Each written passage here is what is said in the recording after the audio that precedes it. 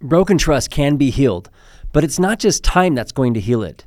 You need clear guidance about what to do and what not to do. I'm Jeff Stewart, licensed marriage and family therapist, and I've developed a free video course called The First Steps to Rebuilding Trust. This course will show you what's needed to begin healing after betrayal. I offer guidance for the betrayed partner as well as the partner who broke the trust. You can access it for free right now by clicking the link in the show notes.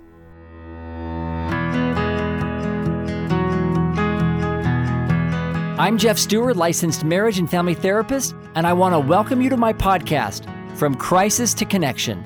Each week on this podcast, my guests and I will give you and your loved ones resources and tools to heal from the crises of infidelity, pornography, abusive behaviors, and betrayal trauma. But we also talk about how to build and maintain healthy connection in your most important relationships.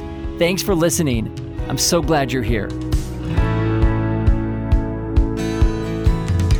Welcome back, everyone. Today we're going to talk about sexual mindfulness.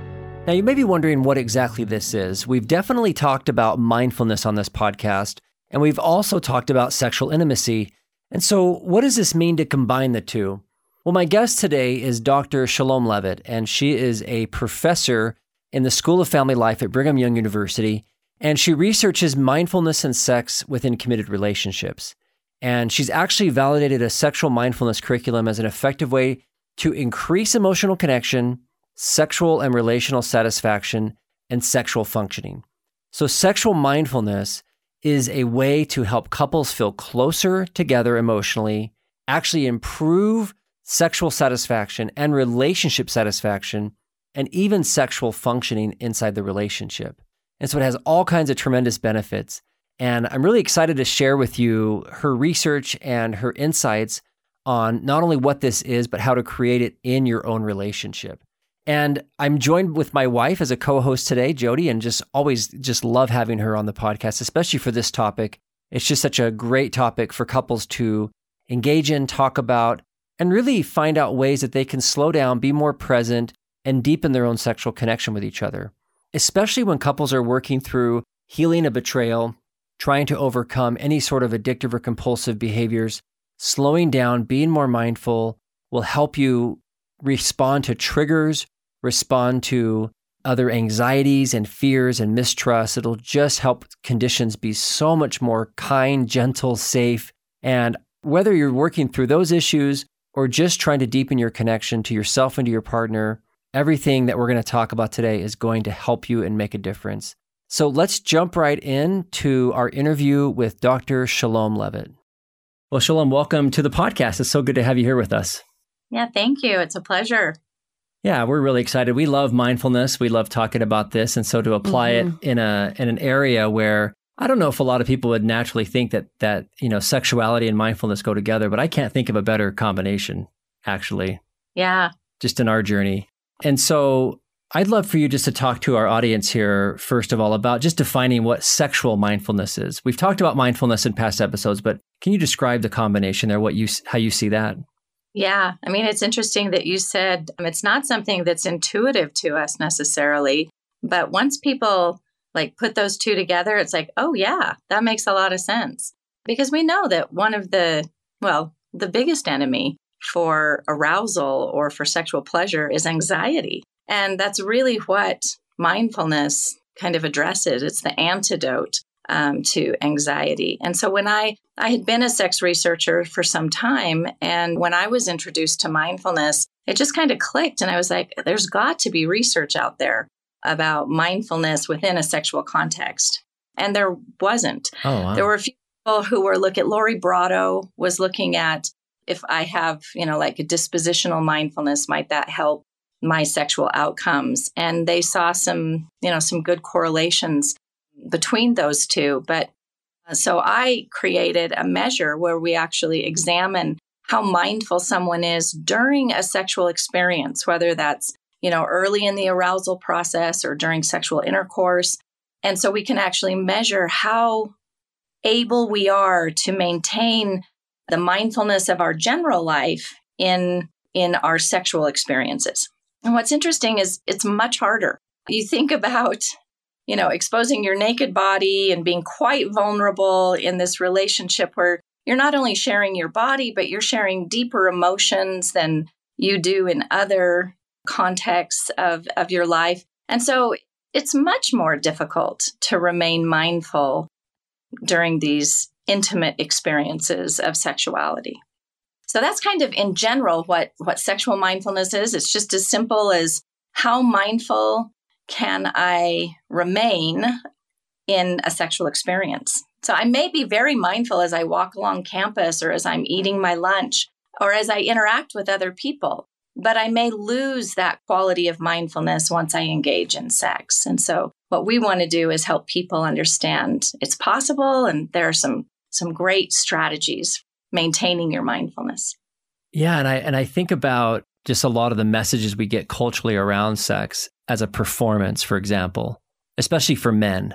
But I think even women, feel pressure to be performing or to show up a certain way in the bedroom. And so even if you're mindful about your interactions with other people, or like you said, even how you eat your food or things like that, that could all go out the window really quickly when you enter this arena, if you will, where you feel like now you've got to be on. Yeah, exactly. And even if you just drive towards orgasm, right? If orgasm is the goal in your sexual experiences, and so you're thinking, okay, I've got to get my arousal to this point so that I can orgasm. Instead of just being present in this moment, what am I feeling right now? What are we sharing right now? What are my emotions right at this moment? Once we lose sight of the moment, then we're in this performance mode like you're talking about. So is that really what's at the heart of mindfulness in a sexual experience, is just this one moment?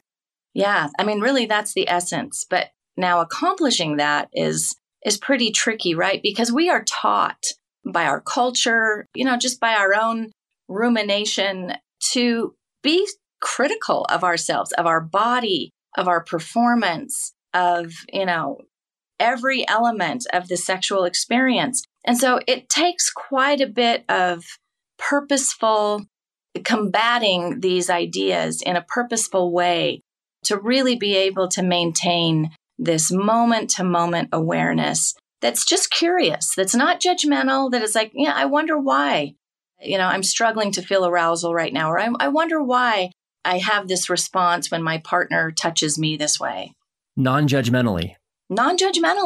Right. I know when, as I started to study and learn more about mindfulness meditation and some of these practices, the curiosity, the non-judgment, just sort of noticing, recognizing, those things for me were very counterintuitive. And I felt, I noticed how reactive I became. And I know in the bedroom, like that can be a very reactive place again, where maybe you're in this dance, and are you supposed to talk to each other, or like like all these scripts that you bring in from your life and child.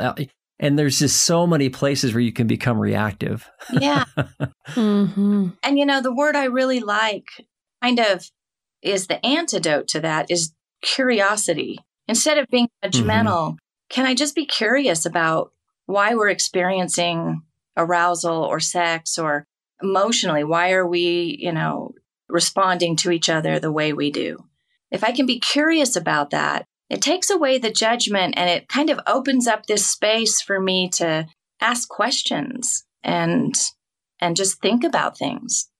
So even as you're saying that, I'm having a hard time bridging from being able to be curious about that in the moment to being able to stay in a sexual experience. Because the minute I start to get curious and wonder about why or what's happening, then I'm in my head. So maybe you could talk some more about that. Yeah. Well, I think that it's going to take a little practice. And I think that, like anybody who has a mindfulness practice knows that at times we go off on little tangents in our head, and we don't have to criticize that. We can just recognize that for some reason, this tangent seems to be fairly important, especially if it keeps coming up, right? Mm-hmm. And I can know, well, maybe this is something that we can either pause the sexual experience, the sexual interaction, and talk about this, or we can try and stay present in this moment and then talk about it afterward. But certainly if questions keep coming up in my mind, that's a little flag to me that that's important, right? And it may need to address so that I can then kind of clear my mind when we are interacting physically and when we're, having a sexual interaction. Yeah. Did that answer your question? Yeah, it did. I love that. Just kind of being open to maybe putting it aside and addressing it later if it matters. Yeah. It's interesting when I've taught seminars all over and that point comes up often. And usually it is a woman who brings it up, right? Because our arousal is so fragile. And so a thought pops in our head and we kind of go down a rabbit hole and it may ruin the moment. So when I suggest that, you know what, maybe that's okay. And instead of criticizing ourselves for that, maybe what we could do is say, hey, could we pause this experience for just a second? And let's address what my concern is here. And what I think that does is kind of honors our body. When our body brings some thought or recollection, to our mind, we need to honor that. We need to realize, we don't want to go down the rabbit hole, but we do want to kind of clear out what it is that's troubling us. And in a relationship, in a long-term relationship, we too often kind of tamp those things down until our body can tolerate it no longer, and at some point it comes to the surface. And usually it's at a point where we're being intimate with each other, right? Where there's maybe enough safety in what we're sharing that we think, okay, I can resolve this maybe at this point. So if we give a little space and say, let's put this sexual experience on hold for just a minute, and let's resolve this issue that keeps plaguing me, what we might find is that we've cleared ourselves out so that we're more present, we're more available to actually feel the arousal of sharing our body with our partner. What's interesting is women will also say, you know what, if I say, let's take a minute and talk about what has come to my mind, then it's over. That moment, that sexual moment is over. And my response is, yeah, it may be that time, but probably next time your body will be even more in tune to arousal because you've honored these ideas, these thoughts that have come to your mind. Yeah, I love what you're saying about that. And that has been my experience, that the more I'm willing to honor what my body brings up in the moment, the more my body and my mind together can trust the process. Yeah. And that as that happens, it's less frequent that it has to end the experience, but maybe it's just a little moment but we can stay with it. The further I get along the path of just being willing to let my body air what it needs to air at the time it needs to. That's right. To air it. And what's interesting is that's supported by research. We know, and it's usually women who have this disconnect between our minds and our body, most specifically our sexual arousal, right? And so when we can start to bring those in line with each other, women's bodies respond better. Women have less sexual dysfunction. If they're, feeling like their emotions, their thoughts, their feelings are being honored within that arousal process. Oh, that's fantastic. I love it. Yeah, I love that. And I know that, again, just from our own experience, like if the woman is more often going to be bringing these things up, if the husband is not open or responsive or curious, then it will shut it down then and maybe for a while, right? Like it really, there has to be an open door. There has to be curiosity. And I've certainly done both, right? We all have. Yeah. Mm-hmm. Yeah. All do that. And it's kind of just this process of learning how to respond to each other, right? Mm-hmm.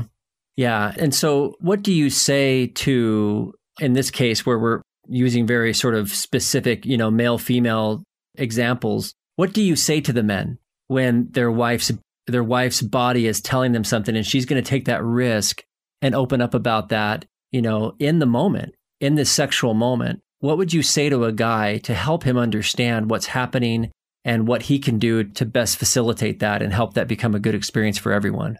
Well, ideally, we hope that men, respond in an open and accepting way. And it's like, I really want to hear what you have to say. You really have to view that kind of an experience, though, You have to view it as an investment, right? We may not have sex this time, but what we're doing is investing in our future sexual experiences, because now she's going to feel much more connected, much more able to be vulnerable in this moment.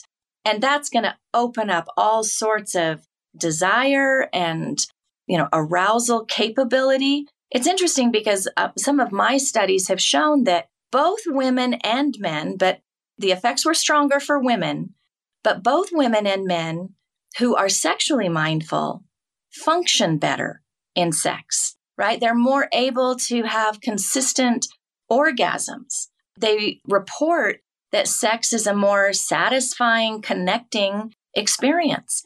But it's because they're willing to invest and slow down the process when it needs to be slowed down so that these emotions can be aired, right, and talked about, and not just worried about, are we feeling the physical pleasure we want to? Are we achieving orgasm? If you are only focused on orgasm, you're going to shortchange yourself. But if you invest, just like we've talked about, you're not only going to feel more connection, but you're also going to orgasm more consistently. I love that. I love that word investment because it is a long-term play. Yeah. And it's not about just this moment. And of course, the narrowing that happens when we're sexually aroused, tricks us into believing that this is the only moment that matters. Yeah. And which is great. And that's one of the beautiful functions of sex, is it can really kind of close out all the other things in life for the moment. But in terms of zooming back out into a bigger relational context and long-term context, I'm guessing it's a skill that can be learned. It's something that has to be practiced. There's a discipline to it. Yeah, absolutely. And it isn't as easy as we assume. In fact, we, those of us who study mindfulness in the research world kind of would maybe stratify mindfulness as I can be mindful in my everyday life. And that's kind of my foundational mindfulness. But then to be mindful as I interact with other people, we call that relational mindfulness. It's a little trickier because people push our buttons, we get distracted, all sorts of reasons. So that's a little harder. And then to be mindful during sex, when we have heightened anxieties, far more criticism of our body, of maybe our partner, of every little, detail of the experience, that's even more difficult. So, it's asking a lot. Yeah. That's kind of your PhD in mindfulness. And so it's okay if it takes us a little while to get the hang of it. It's going to take some practice. I love that. Yeah. Yeah. And by a little while, I'm thinking years and years. Really? Yeah. Because the nature of a sexual relationship in a marriage is so fluid also, depending on the season and the stages that you're experiencing. And true. So there are layers of things that affect that experience. Yeah, you're absolutely right. And, it reminds me of a quote from Esther Perel. She said, tell me the kind of lover you are, and I'll tell you the kind of person you are. And I think there's a lot to be said for that. Am I willing to invest in the long-term well-being of our relationship? Or am I just about this moment and my pleasure right now? Am I a generous lover? Am I thoughtful towards the other? Or am I more self-centered? And so I think that's really what we're getting at. And it does take such an investment. And that's what's so beautiful about committed relationships that can afford to invest in it like that. Right? It's not just a one time. It's not a one night. It doesn't have to just be about me because it's not going to be a long-term relationship. Marriage allows us to really dig into who we are and really give in a way that we couldn't otherwise. I love that. Yeah, it keeps us coming back to try again and discover another layer and, like you said, practice. And I look at, we've been married for almost 26 years now. And we're still discovering and talking and uncovering these little nuances in our dance, both sexually and relationally in other areas. And I just think, how could anyone who's just together on a fling or a weekend ever expect to kind of mine the depths of that. Like it's just totally impossible because there's thousands of interactions that create that. And I love the investment idea. I love the idea that like everybody slow down and recognize that you're building something really beautiful that's just going to take a long time. And it's okay. This one sexual experience is not worth throwing away the whole thing. That's right. It's not worth it. Yeah. So yeah, I mean, sexual mindfulness, I think, really gives us the meaning of what our intimacy is about. It kind of frames it in this way that it is, it's a lot about what might feel this moment. So I'm so curious as a researcher, studying this, how do you understand what people are experiencing in these moments, men and women? Like, how do you capture this? What people are experiencing mindfully during sex? So it's through survey. And then we also have done some qualitative, interviewing. So when I ran an intervention actually teaching people some of these skills of sexual mindfulness. And we not only, had them complete some surveys at, just after the intervention, but then 3 months later and then 6 months later. But then we also interviewed them to kind of ask, what was their experience? How did they notice change developing in their sexual interactions? Oh, I love that. And what'd you find? I mean, in terms of what improvements, what benefits were you noticing for the couples that applied the skills, the teachings that you guys were trying to transmit there? Yeah, well, it was all good. What we noticed was that people felt they reported more connection.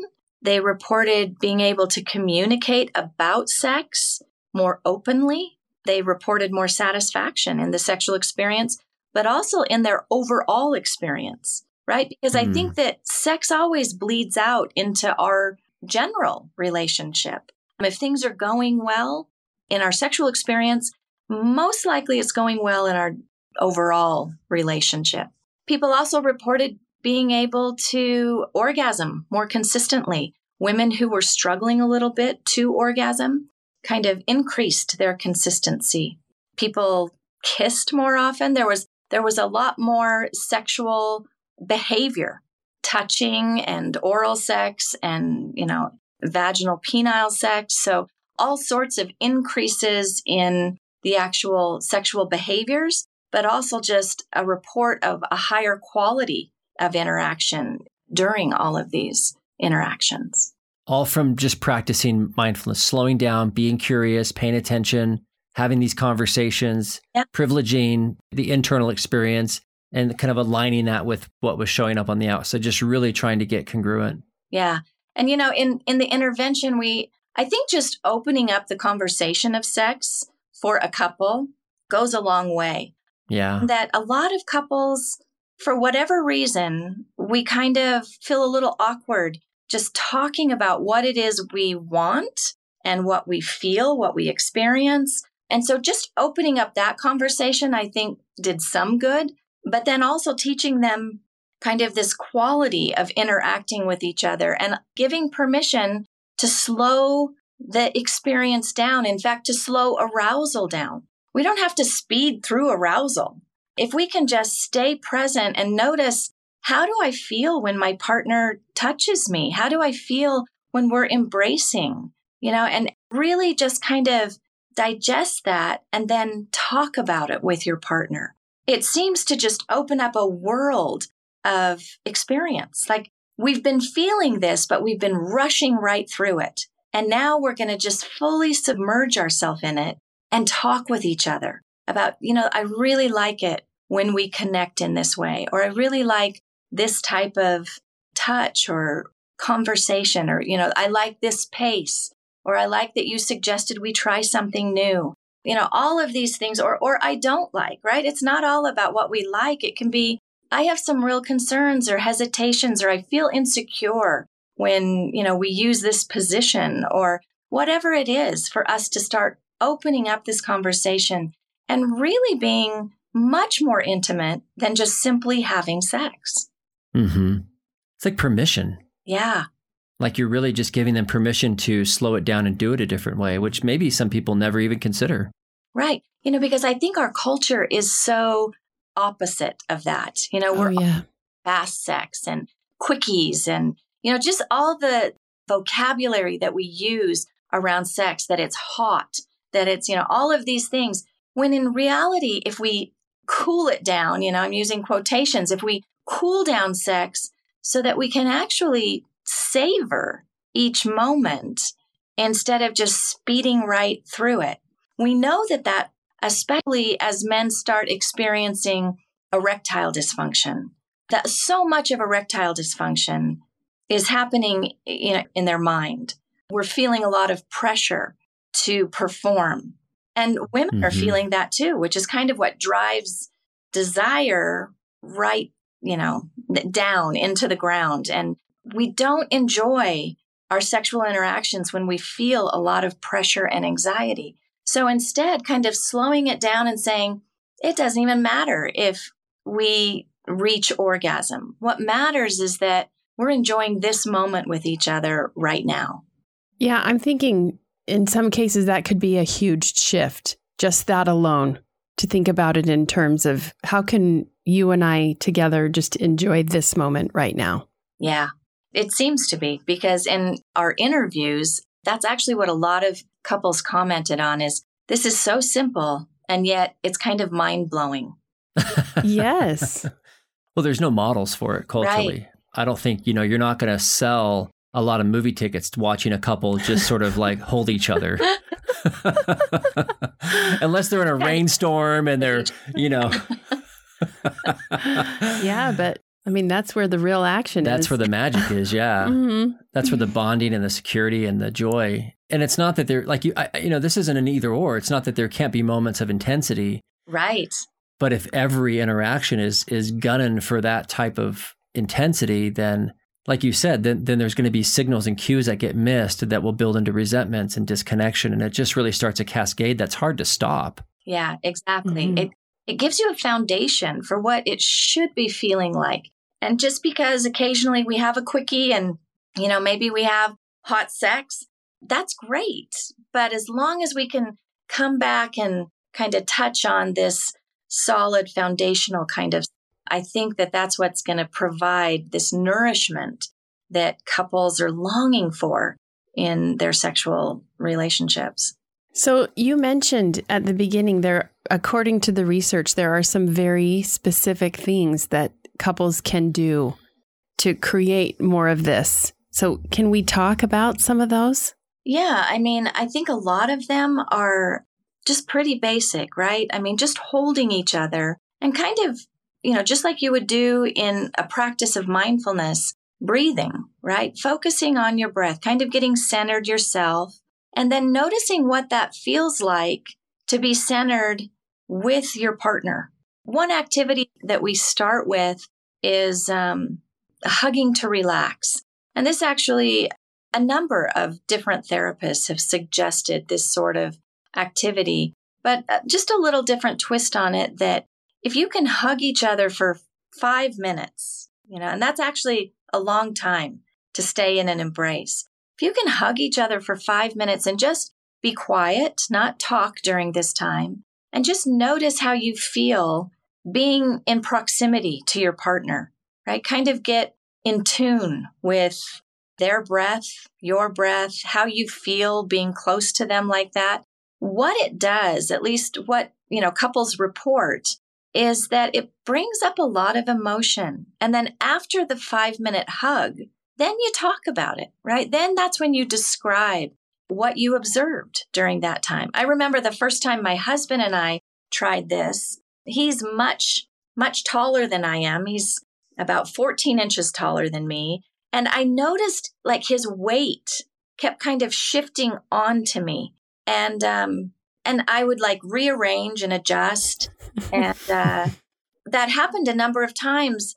And then afterward, when we were debriefing, I said, I realized I was kind of irritated that you kept kind of leaning on me this way. What was interesting is that kind of uncovered a number of things that we really needed to talk about in our relationship.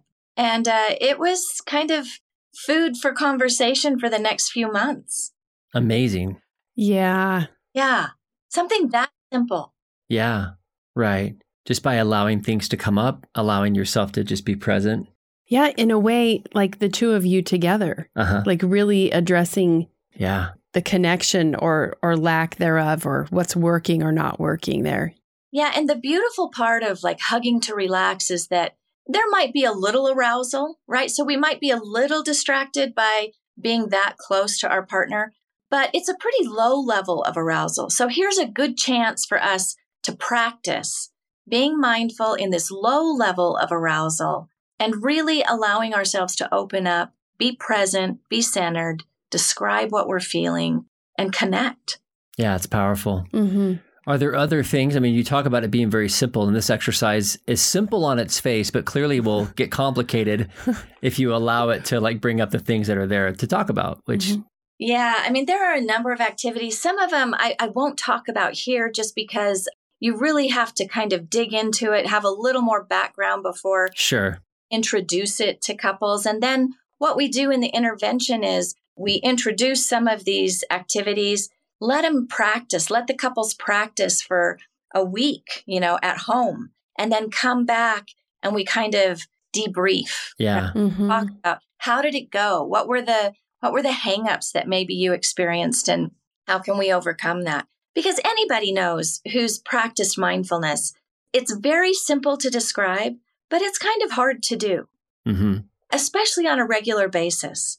Well, and I appreciated you putting some levels on it, because I remember the first time, Jody ended up at Thomas McConkey's 7-day silent meditation retreat, thinking that it wasn't. I think you had very different expectations, and I thought it was a workshop.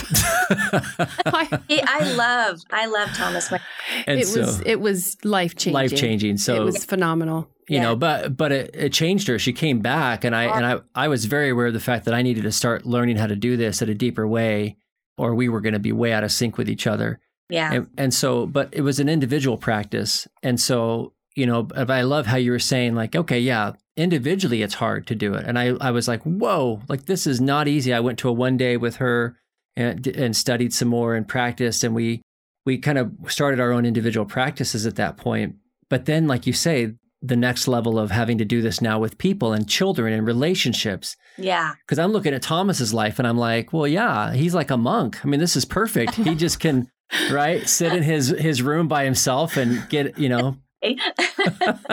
seems like it's pretty straightforward, but then you start, like you said, these other levels. And so for me, I love hearing that from you, because it's permission, it's validation that we can be compassionate with ourselves and each other as we're learning how to do this in relationship. And then especially you add the heightened vulnerability with sex, which is, like you said, I mean, you're naked and afraid, as they said the TV show says, right? You're just, there's a lot of vulnerability there, and it's a very different way. But I love that we can work into that through all these different practices. Yeah.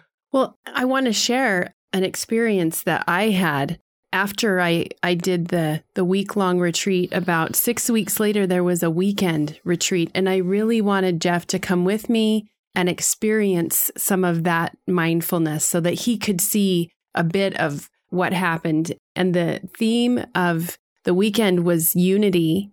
And I don't know if you remember this, but during one of our afternoon sits, we were guided to choose a partner and face the partner and hold their hands and look into their eyes. And I don't remember how long it was. I could not do it the whole time. And I was shocked to see, like, the person that supposedly I trust the most, that was a level of intimacy that was really, really new to me. And I appreciated the opportunity to see where I was at and how that affected us, because I had no idea. And I wanted something better. Yeah. I shared that particular exercise, that we do that as well a little later in the workshop. And one thing that we learned the first time we did it was that we need to have lots of tissues available. Because, boy, do you just feel so vulnerable and tender towards this partner that you love, that you've shown yourself soft underbelly to plenty of times, but for whatever reason, this brings it out. at a really deep level. Mm-hmm. Yeah, it really does. But like you described earlier, it creates an opportunity for learning and growth and connection together. Yeah, I'm writing a paper right now, and we're talking about what are the mechanisms that are going on that actually bring about these changes. And, I think probably most people are aware that as you're mindful, you learn to regulate your emotions a little better. So that's one, right? And the other one that's really obvious is that we're more aware, right? We see more detail in ourselves, in our circumstances, in our relationship. So those are two really important mechanisms that are at play.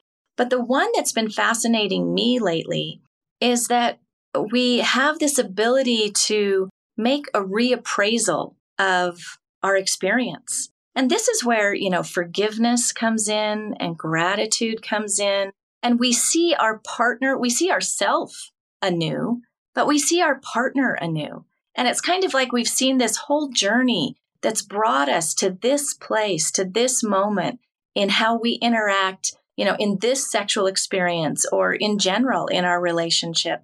And we can reappraise, what's going on. And someone made the comment that, there's not a lot of point to mindfulness if all it does is help us regulate and be more aware, that really the goal of mindfulness is this transformation of motivation or this insight into ourselves. And so really, as we slow down this process in sex and we're connecting with our partner at this deeper level, we are experiencing a lot of insights that we could not have experienced without slowing it down. Right. Right. Or just rushing through it, or just trying to go through the motions, or ignoring what our body's telling us.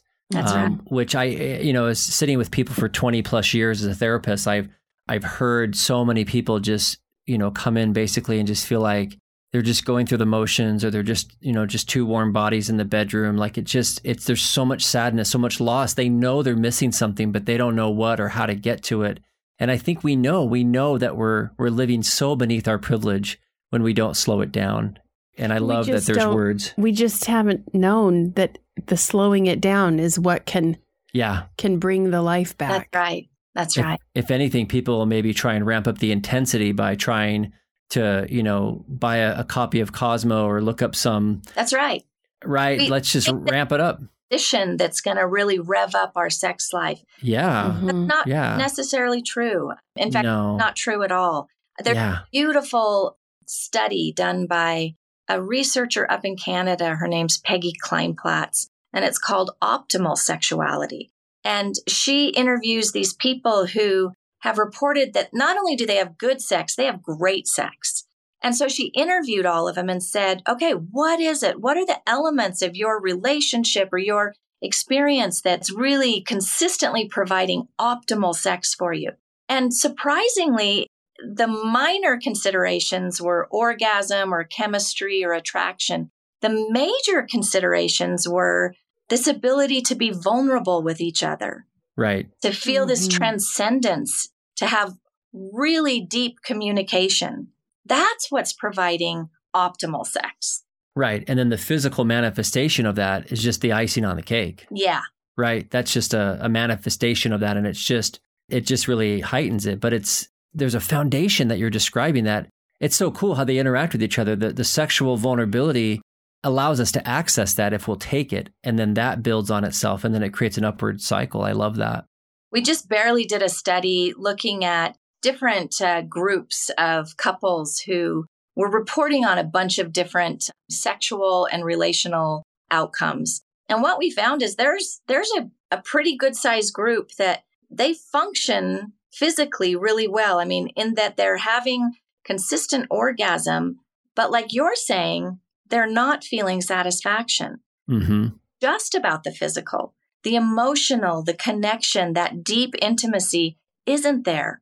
And so they actually feel like it's kind of lonely sex. Right. So they're having orgasm, they're not enjoying themselves. So we really have to look at what sorts of quality, contributors make up great sex. I love it. Mm-hmm. I love it. Okay, man, I want to have you back on for like 10 more podcasts. Yeah. This is fantastic. Lots, Love right? Love talking to you about this stuff. So you had sent me some of the books that you've written and some of the other resources. And so I'll make sure that those are in the show notes so our listeners can access your work and Right. people can stay connected to you on your website Mm-hmm. as well. It looks like you post regular updates and podcast things. There's a lot of cool resources on your website. I just really loved it. Yeah, thank you. So, but thank you so much for the work you're doing. First of all, my goodness. Yeah. Just resonates so much with both of us. And I know with my audience, even though so much of this audience are working through some type of a sexual betrayal or they're trying to find their way back to connection. I mean, what we're talking about is absolutely the answer when they feel safe enough to take those risks again, to come in very slowly and to not try and compete with pornography or compete with all the intensity, but to really slow down and tune into each other and take it super slow. This is perfect for that. Mm-hmm. Love that. Yeah. Yeah. That all Yes. makes sense. Addiction is really a lack of connection, Totally. that people have to start building those connections. Right. Mm-hmm. Well, once again, thank you for your work. Thank you for making time for my audience here. And hopefully we'll have you back sometime. My pleasure. Yeah. Thank you so much. You can learn more about Dr. Shalom Levitt and the great work that she's doing on her website, shalomlevitt.com. She's also on Instagram and Facebook, and I'll put links to all of those, including her books, inside the show notes. Thank you, Shalom, for joining us on the podcast. So great to have you on here as a guest, and just love your insights and your expertise in this area, and just really giving couples better ways to do this. I just love it so much. And thank you all for listening. It's just great to have you here every single week. And I love connecting with you. So if you want to shoot me a direct message or a message off my website, you can find me at fromcrisistoconnection.com. I've also got online courses to help you rebuild trust, overcome pornography issues in marriage, and also past episodes of this podcast. I think we're at 130 episodes now, and a weekly column and all kinds of other resources. And I'm super active on social media, so go follow me over there and let's connect. Let me know what you like, what you need. And I definitely want to be a resource for you and your loved ones. And as always, share what you are learning from this podcast with your loved ones and those around you. People are hurting out there and we want to make sure they get good information. So pass it along and hopefully you can bless someone's life. Have a great week, everyone, and I'll catch you in the next episode.